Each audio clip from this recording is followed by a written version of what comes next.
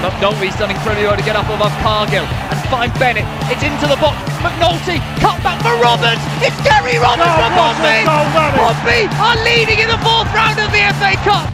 Mark McNulty, but a good chance by Doyle. For McNulty on the edge. Mark McNulty scores for Pompey. Smashes it past McCormack. Won by Doyle. Finished by the returning Mark McNulty.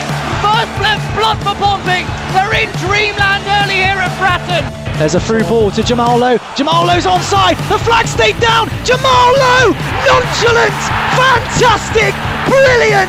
Pompey will be promoted at this rate. That is it. Pompey are champions. They won League Two in the most dramatic of circumstances. The PO4 podcast with Hugh Bunce, proud to be Pompey.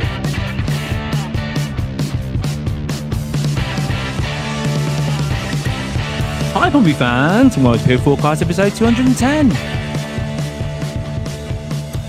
Well, what can we say about Leyton Orient? That game was pathetic.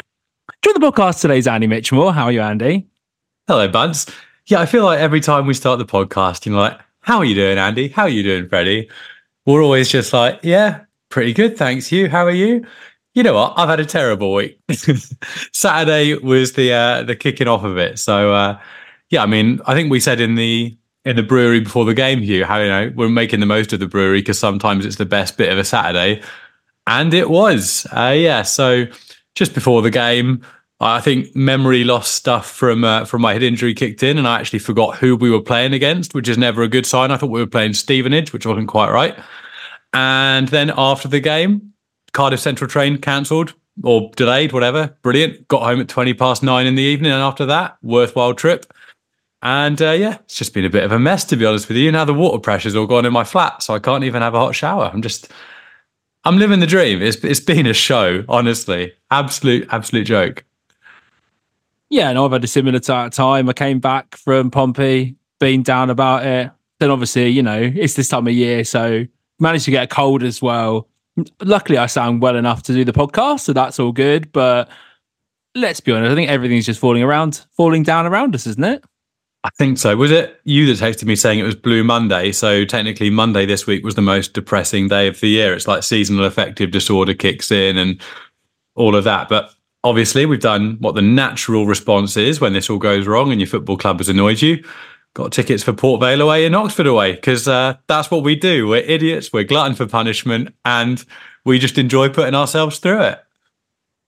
Yeah, Port Vale away. Let's talk about Freddie Webb. Can bring him into the conversation because he was there waving his hands around, celebrating the away tickets. How are you, Freddie Webb?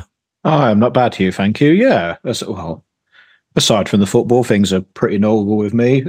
Blue Monday was actually a stressful shift for me at work because everything was going off. But aside from that, all good. And yeah, shame about the Orient game. It was utterly dreadful, as we'll talk about. And yeah, I couldn't even have a proper beer afterwards as well because of dry January, which was insult to injury, to be honest. Can I just jump in and say you're doing almost dry January because drinking 0.5% alcohol, Freddie, is not no alcohol. You're just drinking the lowest percentage alcohol possible. I will let the listeners decide on that one because it was the closest thing they had in the pub to non-alcoholic thing. So I decided 0.5 was enough. Closest thing in the pub they had counts for nothing, Fred. If the closest thing in the pub they had to non-alcoholic beer was tequila and you drank it, it still wouldn't make the tequila non-alcoholic. Oh yes, I wouldn't have had tequila. That would have been. Oh yeah, that's got an alcohol percentage. That would be silly. Oh wait, yeah, literally. Whereas a 0.5% beer wasn't going to kill me, was it? But it's still a couple of them. It's still not alcohol-free, Freddie, which is kind of our point. So basically, you've sacked off dry January. It's almost dry January. It's damp January. It's moist January. Mildly moist January. Mildly moist January. I don't like that. My toes are killed at that. Do you know what, Fred? You can put that on your Tinder profile. I'm going to mildly moist January. Oh God! Come join in. Come join me for mildly moist January. A long time ago, to be fair. I should have just had a whiskey after the game. I think it would have made me feel better more than anything. Would have warmed you up. Yeah, I definitely would have jumped on that, to be honest, Fred. I went to the pub after the game, although we left pretty sharpish because, let's be honest, everyone was really depressed and there's nothing fun about commiserating with a few beers when everyone's down, so we moved on. Talking about moving on, let's get started on what we're talking about today. So first of all, we are going to That's right, people. Stay with us. Review the game against Leyton Orient. Following by that, we're going to talk about some of the bits in the news. And finally, we're going to preview the game on Saturday for all you nutters travelling up to Fleetwood. Let's get started, boys. Leyton Orient. Thinking about how to approach this, really, how to talk about the game. I'm just going to talk about from really chronologically from the start there. And the first goal was a pretty bad giveaway, wasn't it? But even before that, they had a shot that could have gone in. It was deflected out for a corner within 10 seconds. At that point, I was like, all right, lucky escape. Rally, boys. Let's go back from there. It just didn't really happen, did it? Actually, do you know what? Before we start getting into the game, let's just talk about it from a level of we didn't really ever get going in this game. I know Messinio said, I think it was after the game, that we were fine for the first 20 minutes or whatever. We weren't, were we? We weren't fine in this game. We're never really in this game. For some reason, we don't seem to be able to pass the ball from defence, midfield, and actually build through the thirds to make any sort of attack. It was pretty impotent and not surprising, really, was it, Andy, that Leyton Orient got the first goal? No, I mean, you saw them set their stall out. As you say, it was the first 12 seconds or something. They played a ball between Sparks and Shocknessy on that left-hand side of our defence. And that was very much a sign of things to come. They went straight for the jugular early doors. And when they went a goal up, you'd have to say it was deserved. I think it was Shaq Ford who was just sitting between our midfield and our defence, just creating a pocket and getting the ball under no pressure and turning to face the back four. And then there was an overlap on that left-hand side of defence every single time. And you have to say that they were good value for it when they scored. I think Ford and Adji both had really good games for them. They looked lively, they looked energetic. And I know that, Leyton Orient hadn't had a game for 12 days or something before they played us. So they were going to be a little bit more fresh-legged, but it's not an excuse for that level of disparity between their energy levels and our energy levels. And I was mostly disappointed, even by the time the first goal went in, that we weren't adapting to Shaq Ford being in that pocket. Like, we've got two defensive midfielders playing in Morel and Pack, who are both in that gap between the traditional defence and the traditional midfield.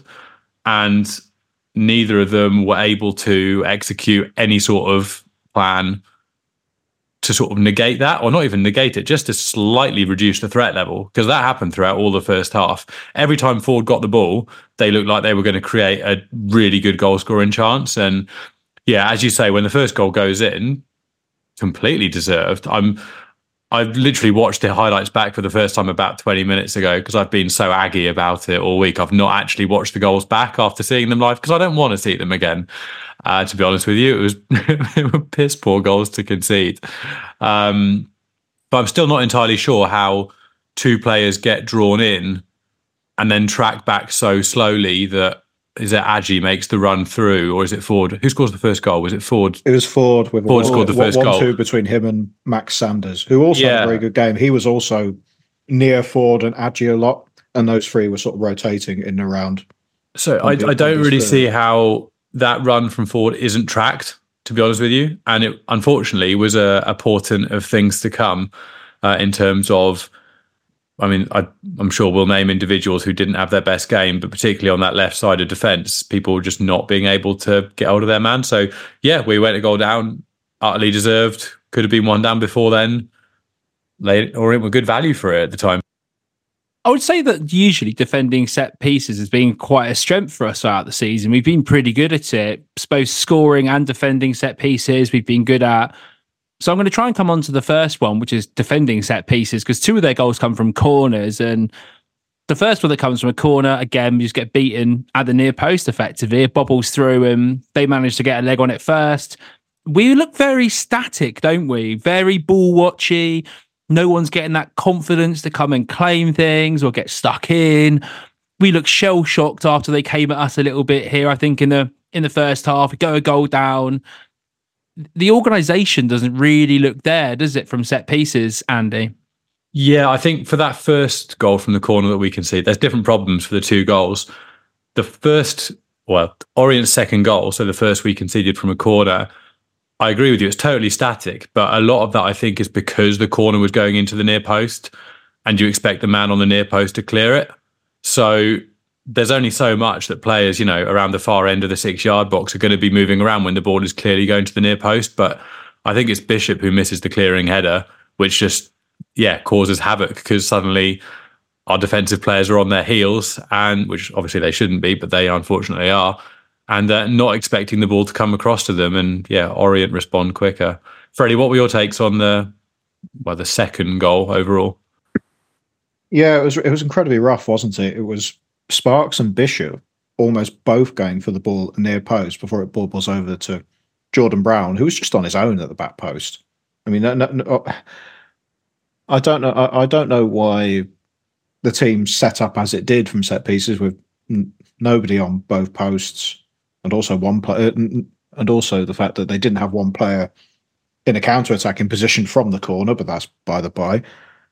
But it just seemed like there was no unified approach. The players were confused about where they were, which is why Bishop and Sparks pretty much both went to the same ball, missed it, and then it bobbles over to a midfielder just completely on his own at the back post. It was pretty dreadful defending, and not what we'd seen from Pompey throughout the season. It was, I can forgive like an individual mistake sometimes, but that was poor from multiple players and poor from a setup point of view as well.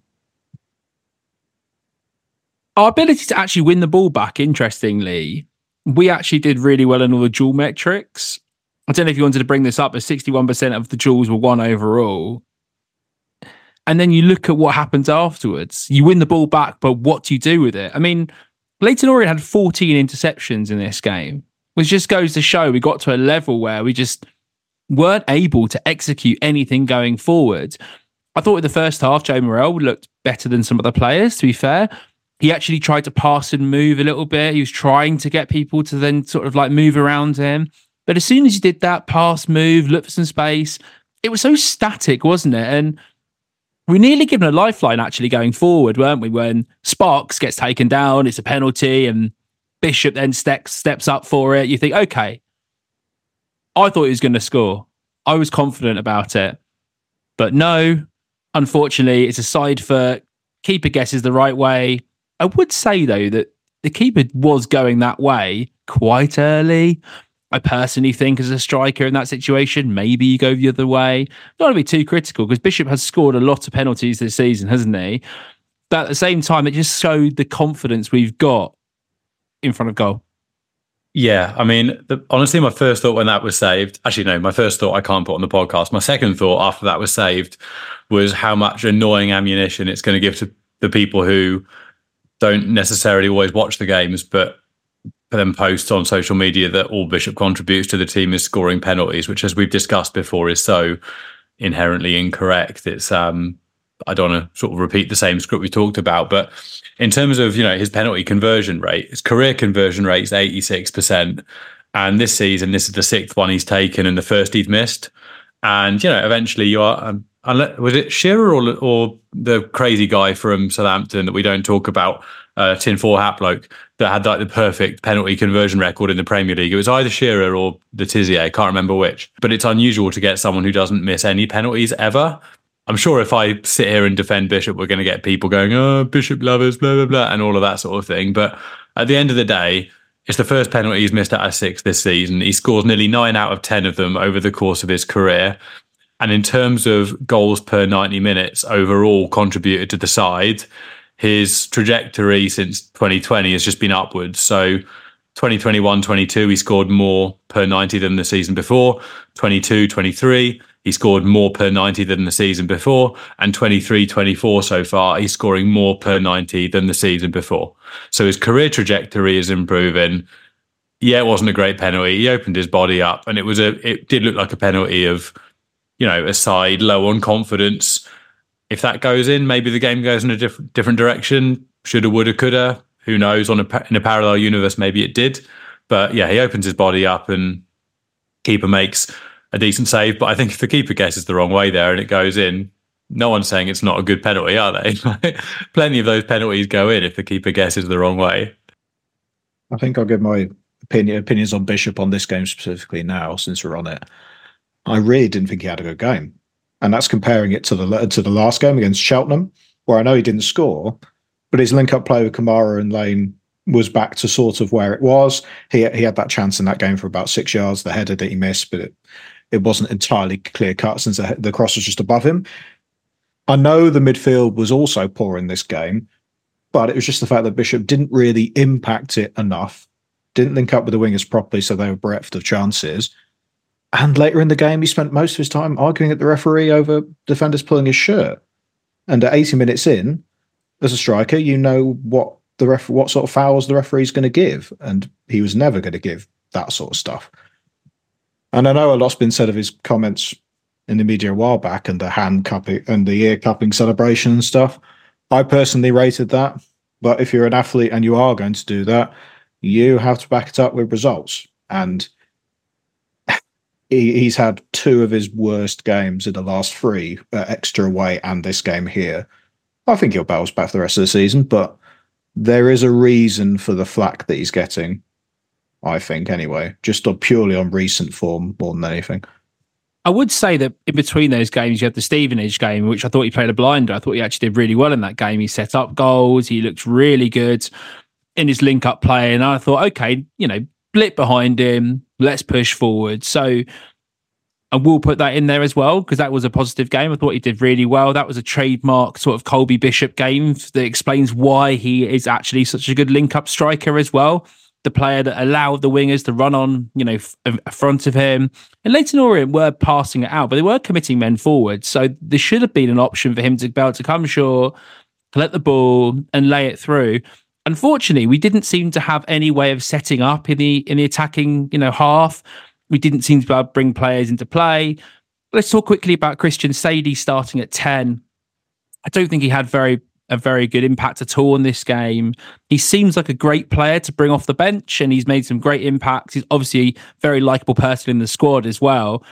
Maybe against tired legs, to change it up, you bring him on and it's sort of the ball sticks to him and you can do something different with it. But the difference between having him and Alex Robertson in that position in midfield was just such a difference, wasn't it? Yeah, I think if you compare how we lined up to Leyton Orient in this game, and you looked at the support that Archibald, Sanders and Ford were providing for Dan Adji up top in terms of putting men into the box and creating options, essentially, when Adji picked up the ball when he was facing away from goal, there wasn't that really at all from our side. And as you say, I think Sadie's had some really good games for us and will do again. I think this, again, similarly to what you said about Bishop, this wasn't one of them. And I think playing that system where you've got a 10 and a 9, if either of them have a poor game, it makes it really difficult for the other one to have a good game. They're so reliant on each other. It's like a symbiotic relationship during the game. And even second half, obviously, we'll come to this when we're 3-0 down and absolutely chasing the game. And we've got balls going into the box, and the ones that actually beat the first man, the number of times you look down and, Bishop was literally the only man in the box. And we're 3-0 down.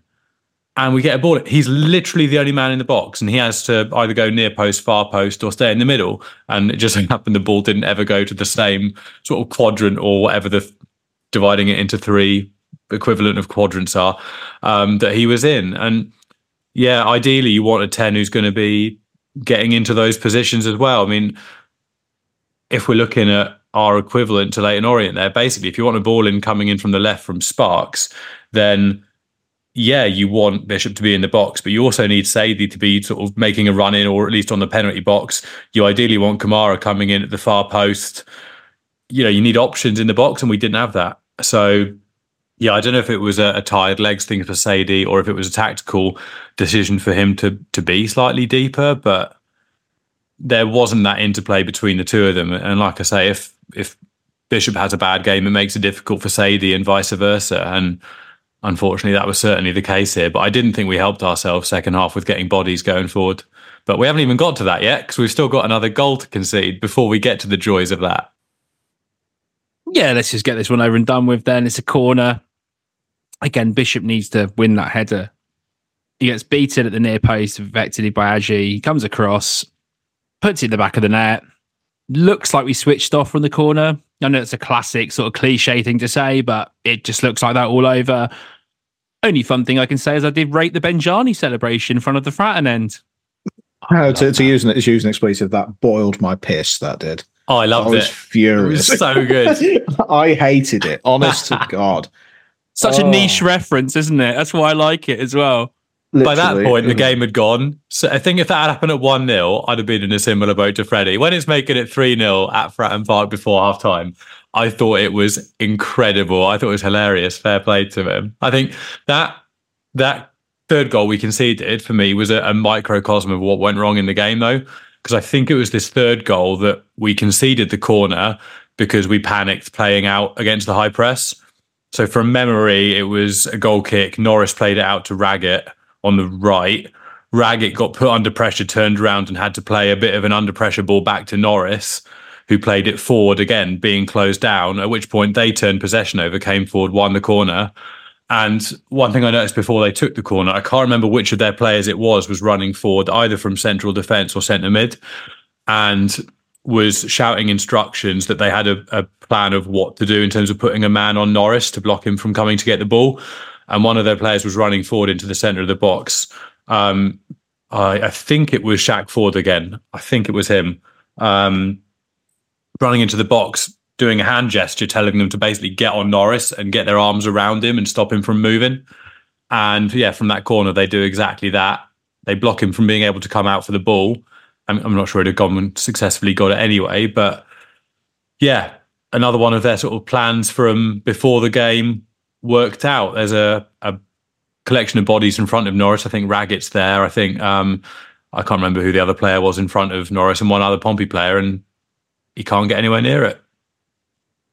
Having said that, it's headed in from the near post, so he probably wouldn't have got there anyway. So yeah, the amount of times the back four turned over possession in this game, when looking at the advanced pressing numbers, Leyton Orient didn't employ a high press as a unit. They just targeted specific areas and specific players.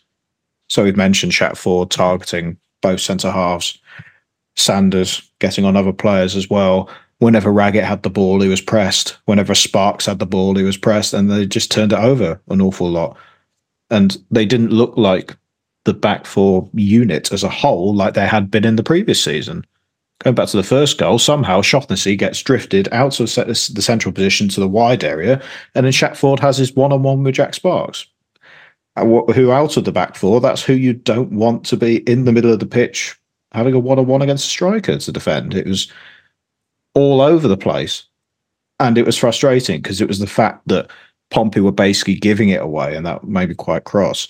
And it didn't surprise me that Jack Sparks was hooked at half-time because he was having pretty poor game, and considering Sadie didn't link up the play either, I don't blame Mousinho for hooking him at halftime either, to be honest. Lowry was a bit of all right though, wasn't he? One of the few positive bits, yeah.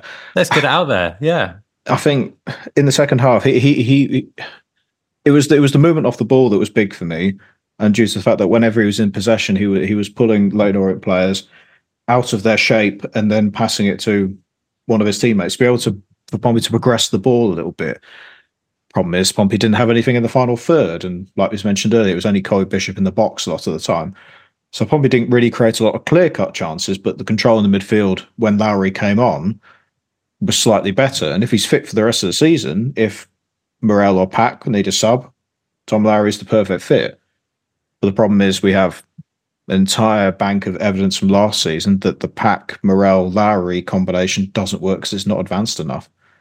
You're not getting the best out of one of those players when you force one of them forward. And although Lowry had a good game in this game, he was still operating too deep because that's where he should be, That's where he should be winning the ball. He should be winning the ball deep, turning it on a sixpence, passing it to another midfielder or a winger. And if I had to give a man of the match to somebody in that game, I probably would have given it to Tom Lowry, to be honest. But it showed where the squad was missing in this game. Devlin came on, didn't do that much, but didn't do anything wrong either. Josh Martin came on for the last quarter of an hour just for some match sharpness, but again, he didn't look, he wasn't impactful. It said to me an awful lot that White and Scully in this game were left on the bench when they were supposed to be, from the summer, when they were supposed to be the big impact players that we were talking about, the most creative players. And even it didn't matter that it was a 3-0 lead. You may as well bring those players on to chase it a little bit, that they were left on the bench. I think that said a lot to me, to be honest. Yeah, absolutely. And the thing is, if they're not going to be the players you bring on to change the game, to be games changers, I know a lot of people have come out and said we don't need a new winger. You know, we need a striker and a centre attacking midfielder and defender. But when you're leaving those two players on the bench because they don't have that ability to come on, you sort of think we do need a winger. You can't ride a 20-year-old loanee who's having his first taste of, competitive men's football, senior football, however you want to put it, I suppose. Not men's football, but senior football. I'm worried that Kamara is going to burn out if you keep running him. And I'm worried that Lane's going to burn out.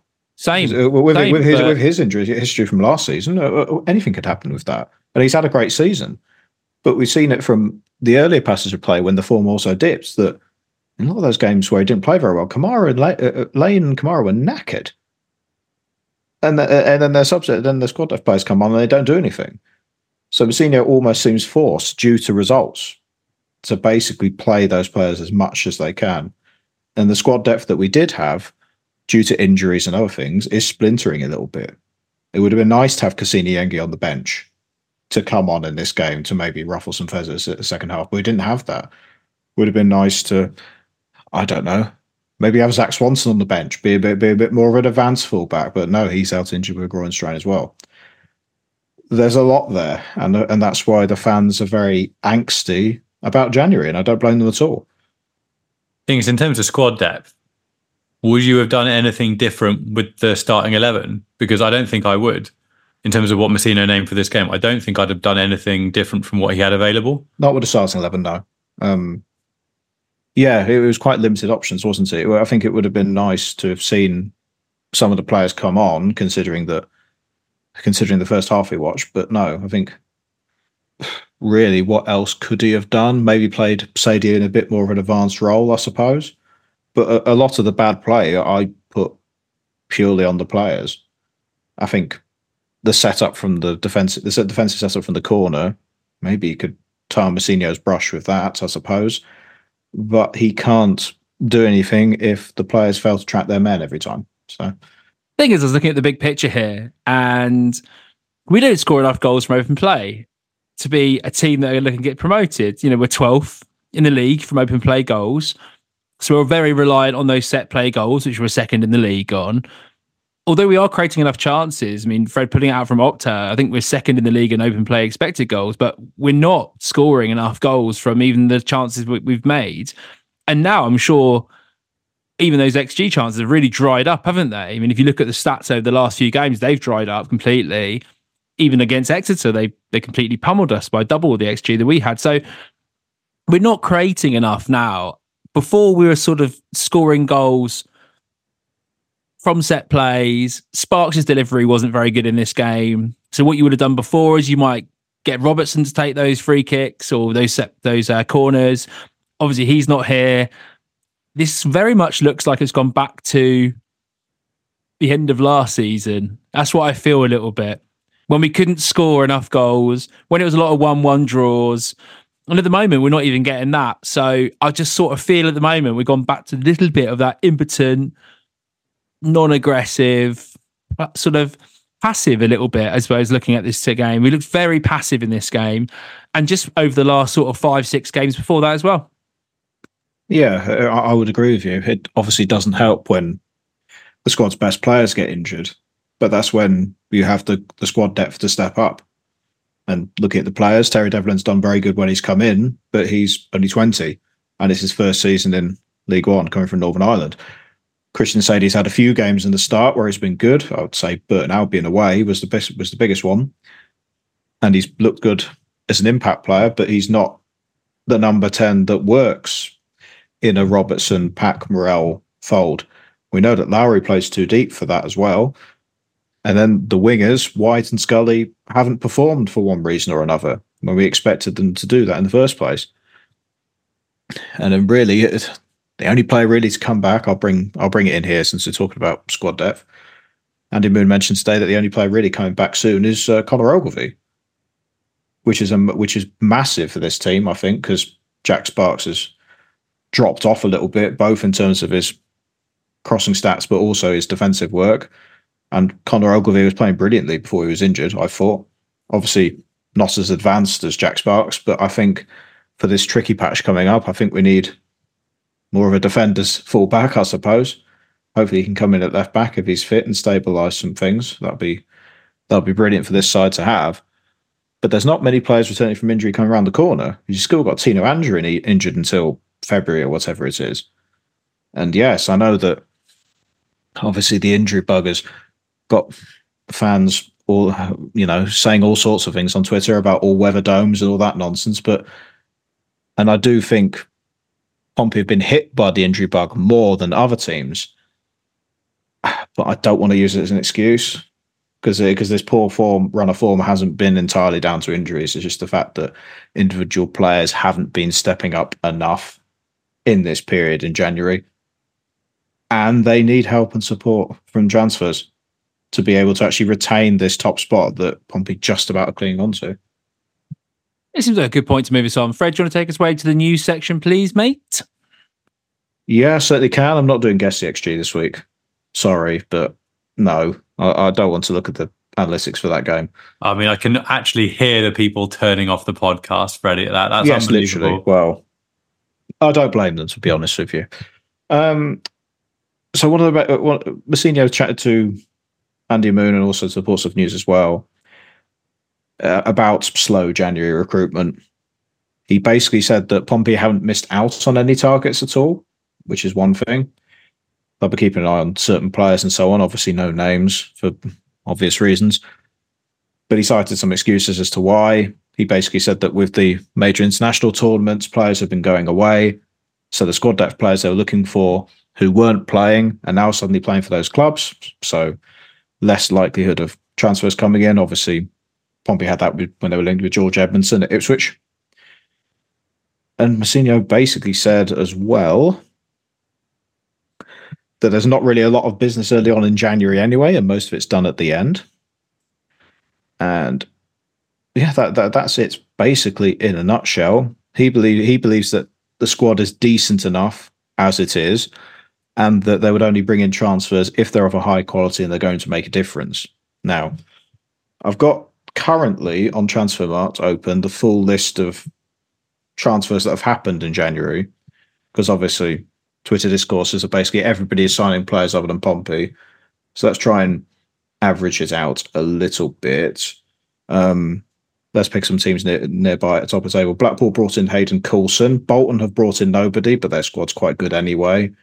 We have, obviously, Lyle Taylor came in at Cambridge United, but that was a low-hanging fruit one.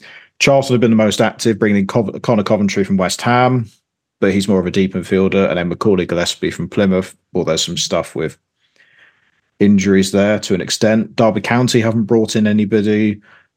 Scrolling down a little bit more. Lincoln City brought in Joe Taylor, which is a very good signing, I think. On there from Luton, they also got that Jack Moylan, the attacking midfielder from Sherborne in Republic of Ireland. Oxford signed Carl Edwards, the winger, after he was released from Ipswich, and also brought in Jamie Cumming. If you remember him, he played for MK Dons on loan from Chelsea. He was quite good in League One level. So you'll be pleased to hear that Simon Eastwood might not be playing for Oxford anymore for a little bit. At any rate, Peterborough have only brought in Jed Steer, backup goalkeeper, similar to what Pompey have done. And just scrolling down, that is basically the main one. Oh, and Stevenage brought in Vadane Oliver on loan from Bradford City today. That was the most Steve Evans signing out there. Literally, the most depth target man striker you could possibly have at League One level. Yeah, he's brought him in, and that's about it. So, what Mousinho is claiming that most of the transfers come in late January might be correct on that front, but obviously there are murmurings of other players. The biggest one for me being that the circulating rumours that Derby County are going to sign Corey Blackett-Taylor, who Pompey should be all over completely. And the figure mooted, I have no idea if this is true, but if it's around £500,000, £600,000, Pompey should be snapping Charlton's hand off at that. For a player who could play on both wings, is probably one of the best wide players in the league and that can make a difference right now, which is exactly what John Mousinho mentioned earlier. People are also talking about Johnson Clark-Harris, and then, yes, I know his goal record in League One's very good. I personally don't think he's the player that would actually improve Pompey at all, because he's more of a penalty box striker, and Pompey now have their problems creating chances and in the press. So if you brought in Johnson Clark-Harris, you bring in a striker who doesn't press, who doesn't move off the ball that much, who will take his chances if he gets them. But I don't think that fit is there, even though his goal tally and goal history is there. So it's a rough one for Pompey at the moment. I'm trying to bite my tongue and not have a strong opinion on it until the end of January, for obvious reasons. Then we'll see how ambitious the board is, if you want to use that term, or we'll see how the recruitment has gone. But honestly, Pompey need help here. And I know a lot of it's down to bad luck, but yeah, this side needs signings to be able to maintain the level that they are now. Fred, would you say, though, and I'm going to fire this over to Andy here, that there is a transfer need at Pompey with the form we're on, with the way the team looks on the pitch, that each game coming up, and if we're not going to get those points, we're not going to be converting it, it might be okay for someone like Derby to sit on their hands and wait it out until the end of January. But Andy, do you feel that the way Pompey are playing now, that fans are getting itchy and things like that, purely because it's so obvious at the moment what help we need on the pitch right now to ensure that not only do we stay in the hunt for the top two, but also there are teams rapidly catching us from the bottom of the playoff positions, aren't there? Yeah, I mean, I don't think fans getting itchy is a good reason for the club to invest and bring players in earlier in the window. Having said that, I do think that, I mean, it would just ease a lot of nerves, hey, just to have some fresh blood in through the door. I mean, I agree with Freddie on his thoughts on Johnson Clark-Harris. I don't think he's the right addition for the side. And it sounds like, in terms of his wage demands and his contract demands, etc., it sounds like they almost had something over the line between him and Charlton, and then his contract demands were just twice. So yeah, he turned down 2 deals apparently. Yeah, his contract demands were just night and day from what Charlton were willing to offer him, and Charlton are in a position where they desperately need to bring in players because they are struggling under Appleton. So if they were fairly desperate to bring him in, and even they drew the line, I think his contract demands are going to be pretty damn high, to be honest with you.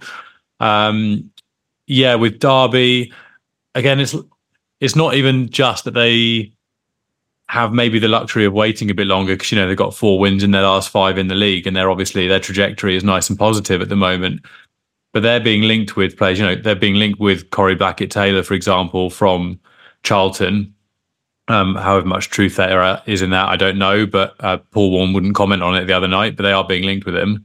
It was said they had an initial bid turned down, which has been quite widely reported. Yeah, I'd heard they'd put a second bid in, but there's no good quality. So what's the word I'm looking for? It's not decent level evidence. It's a lot of hearsay flying around on social media about that. But there are rumours going on there, and then, I mean, you feel a little bit, actually maybe people listening to this don't, but you feel a little bit bad talking about Reading. It feels like vultures circling around a dead giraffe or something, doesn't it? You feel a little bit bad, or maybe you don't. I feel slightly bad about it. But there are, even with sides like Derby, there are rumours flying around about transfer activity, and I'm more than okay with us being very watertight with our approaches and it being a surprise out of the blue when a player gets announced. But yeah, you feel like we need to strengthen. And I mean, if we wait until the end of January, that's 3 games from now.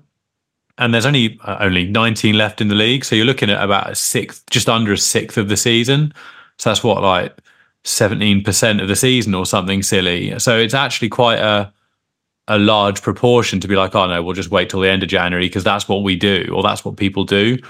And waiting till the end of January just gives all of the power to the teams receiving the bids, because they can just pay, like we saw it with Sunderland on Sunderland Till I Die season 2 with Will Grigg. They were like 200k, no, 400k, no, £5 million, fine. And the receiving team gets all the power. And for us, we're looking more at people coming in than people exiting. Like, other than, potentially Denver Hume going and who knows who else going out the door on loan or on permanence. Waiting till the end of the month when the bid receiving team has all the power isn't playing to our strengths, because we're just putting ourselves in positions where we're going to have the thin wedge of the negotiating triangle. I don't know where I'm going with this. Freddie, what do you think? Answer the question that I just got asked, but answer it better. And you can do that just by not saying anything. Well, I do understand what Pompey are doing to a certain extent, because they're looking for players who will actually make an impact in the first team who will come in. Previous examples, even on loan, Hayden Carter, Steve Seddon. Massive impact for the second half of the season and to the defence pretty well. It wouldn't make a lot of sense for a depth player to come in unless it maybe is at right back if Rafferty gets injured. One point that was interesting that I saw on Twitter, that other teams who got promoted went through a certain, patchy form similar to what Pompey have done now. I mean, Sheffield Wednesday, for example, had that 1 win in 8 at the start of March last season, then dropped into the playoffs. Ipswich had 1 win in 8 in December of that same season. But the difference here is that both those sides had ridiculous squad depth and very strong starting 11. Whereas Pompey have a starting 11 with holes in it due to injuries. And that has meant that the squad depth isn't as there as much as the fans and the manager probably thought that there would be.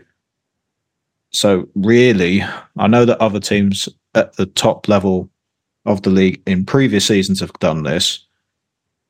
Pompey need to speed up their recruitment quite simply, or have a very, very 100% idea of the players they want. And as soon as they're available, no faffing around in negotiations, snap the hand off and bring them in, because the season could, and I know it's doom mongering a little bit, but it could slip if not enough is done. And I think a lot of fans have the same opinion. I think I'll go bolder and say it probably will slip if nothing's done. Now, whether it's too late, whether it's the end of January and we get some players in and, it ignites the team. I was just talking to Gab Sutton on a podcast a minute ago with various other people from different podcasts, like the guys from Rams Review, Yellow Block, etc., and a League One's promotions podcast, and I'm sure that'll be out, so go and check it out. But you look at the stability and the confidence that these guys have going forward. Yes, Gab was talking about bringing in 4 or 5 players for us, and that's sort of what's needed. I think we need to bring in 3 very good players, and then maybe a couple to pad it out if you can. But I still think you really desperately need to bring in a ball-playing centre-back. I still think we need to get a number 10, and I still think we need another wide player. I don't just look at our wingers and go, that's enough to see us through to the end of the season, especially when you play in a 4-2-3-1 setup formation anyway, when there's so much needed and impetus on those players to get goals and assists. We saw it last season. When we didn't have that, we were not good enough. So I think you need to. What happens if Paddy Lane gets injured? What, we're going to hope that Scully comes back and revives the team and scores a load of goals? Probably not. There's a lot to look at in this team, and we need to hopefully bring them in. And there is a more urgency than with other clubs. I think that's fair to say because of our form. Think about it. Andy said 3 games until the end of January. Well, say we only get 4 points from that and other teams get 9. That's a huge difference, isn't it? Or say they even get 7. That's still a big difference in when you're trying to get into the top 2 or even stay in the playoff hunt. So we need to bring players in. I think we've hammered this home enough now. So we're going to move on. Is there anything else in the news, Fred, before I move us on to the Fleetwood preview? Not particularly. The only thing is that they're apparently close to signing a new head of recruitment, but who will come in after January, because the current head of recruitment is going to leave after January. The new one will be brought in. Congratulations, Jack Hancock. It's more of a summer thing, which when the club will see the impact of that. But yeah, that's the only other vaguely interesting thing to happen in the news recently. Andy, fire over to you for 2 updates, please. I would like to know the update on the women's team, and of course, as our international correspondent, I'd like to know what's going on, please, for our players out on international duty. Of course, playing to my strengths with the international duty one. Yeah. So Pompey women, genuinely a huge win for them on Sunday, kind of a weekend saver, to be honest with you, as a Pompey fan. They are maybe not obvious to some listeners. So Pompey women are top of the Women's National League South. They were below #United, but with games in hand until Sunday, and then turned over # at Wesley Park. So went a goal down and turned it around to win 2-1 with goals from Nicole Barrett and Emma Jones. And as things stand, that leaves Pompey on 33 points from 12 games.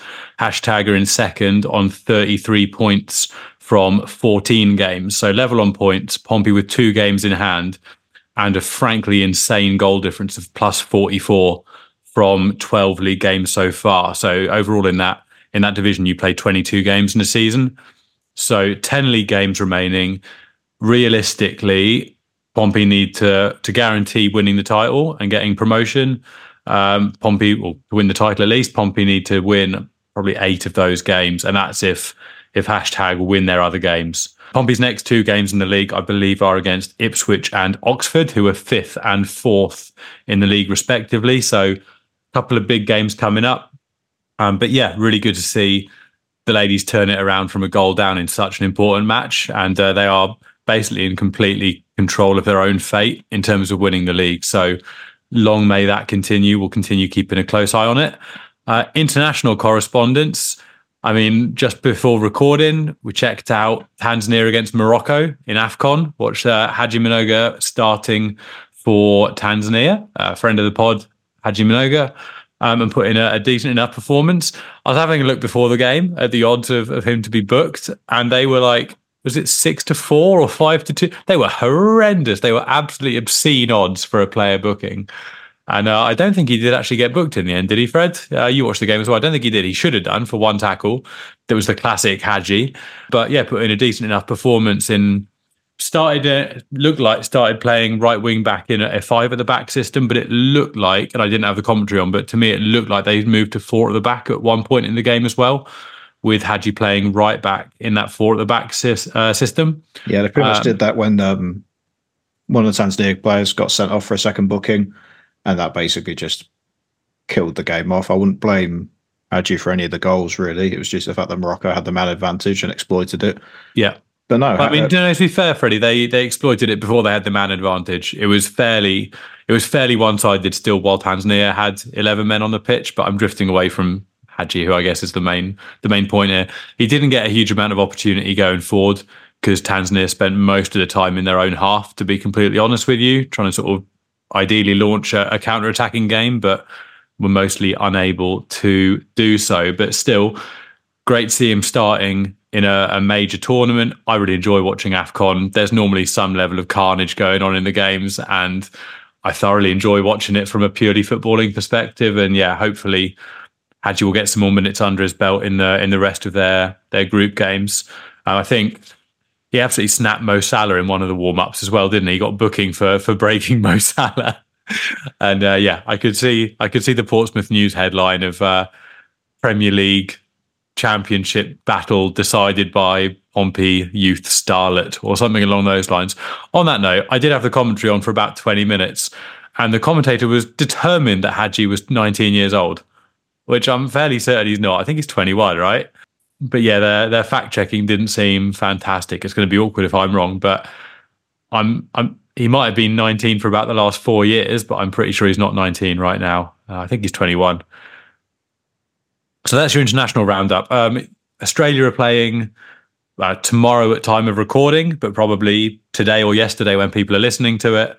And hopefully Cassini Yengi will get some minutes in under his belt for the Australian team as well. Nice one. Thanks, the international correspondent. And let's move us on to the final part of the podcast now. Let's wrap this one up. For you listening going, we're only around an hour. Well, we are only around an hour, but we did do 2 podcasts last week.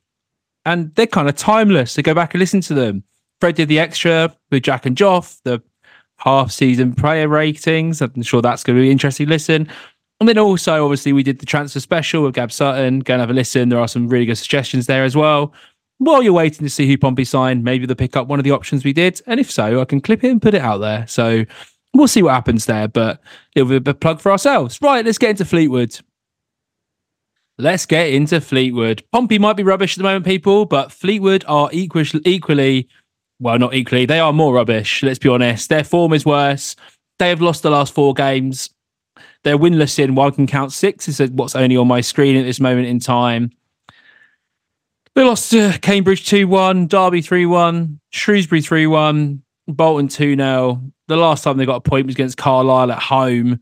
And then, of course, away at us with that beautiful performance at PO4, where they come away victorious for the point.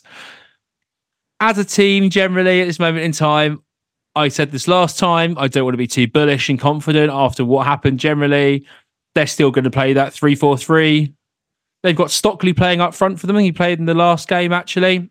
Did very well from the underlying numbers. Looking at the team generally, though, I'm not overly thinking they're going to be too dangerous. Obviously, they've got Jack Hancock's love child, Phoenix Patterson, playing on the wide. In the wide position on the left-hand side, it's someone we spoke about in the transfer special. If you want to know more about him, he's a player I think we could look at signing. They've got Josh Feller as well. He can add a little bit as well going forward. In theory, their front line should be pretty decent, I would say, for a League One team. That's not a bad starting 3 up front, but as a team, as a unit, and what they're actually doing, they're not a great side. However, we are away from home and we only drew 1-1 with them. So, Andy Mitchmore. Yeah, they're an odd one because they seem to be performing sort of a lesser quality than the sum of their parts, if that makes sense. So individually, yeah, you've named the players there. Their front line with Patterson and Stockley and Josh Baylor, and even Ben Hennigan in centre defence. Like, they've got some half-decent players, but I watched their game. I think it was the Derby game was on Sky on the 6th of January. And they were abysmal. They were so bad. And Derby just completely ran them around the park. And the scene is set, isn't it, really? I can't decide whether this is the perfect game for us or the nightmare game for us at the moment. I cannot decide which is the case. But yeah, they've sort of brought in Charlie Adam fairly recently as the, I don't know if they're calling him a manager or a head coach, not sure which, but Charlie Adam is leading them up now.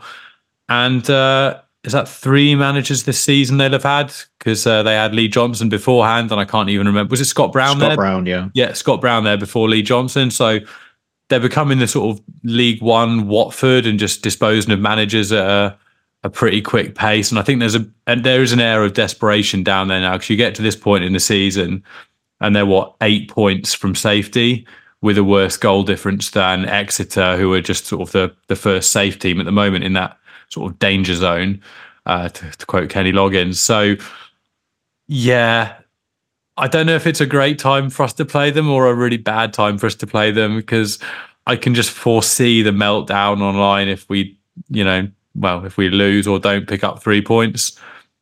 But at the same time, it's got to be said, if you're conceding 3 goals to Shrewsbury, you've got to be looking at yourself in the mirror and wondering if you've really done your job when you go home that night. So, yeah, they're not a good side, are they? And I think whatever happens on Saturday, I can't see them staying up.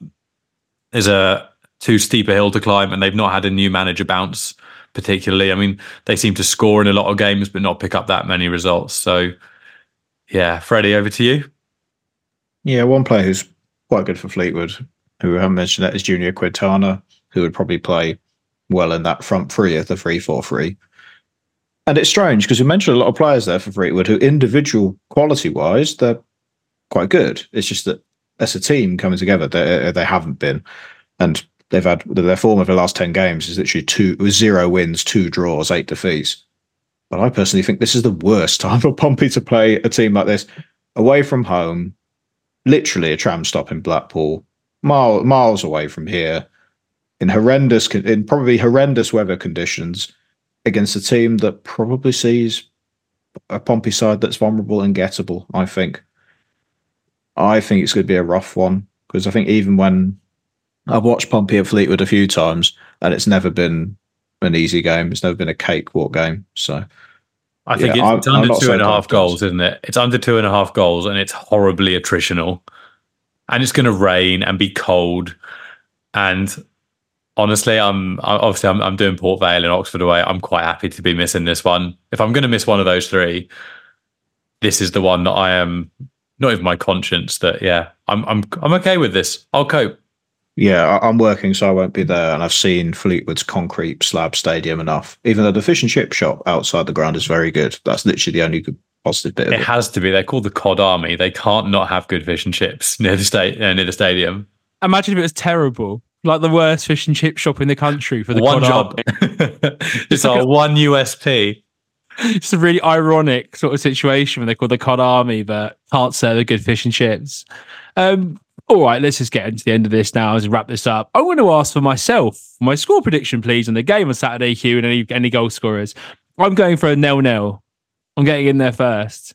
Always berate me for saying 0-0. Yep, I know.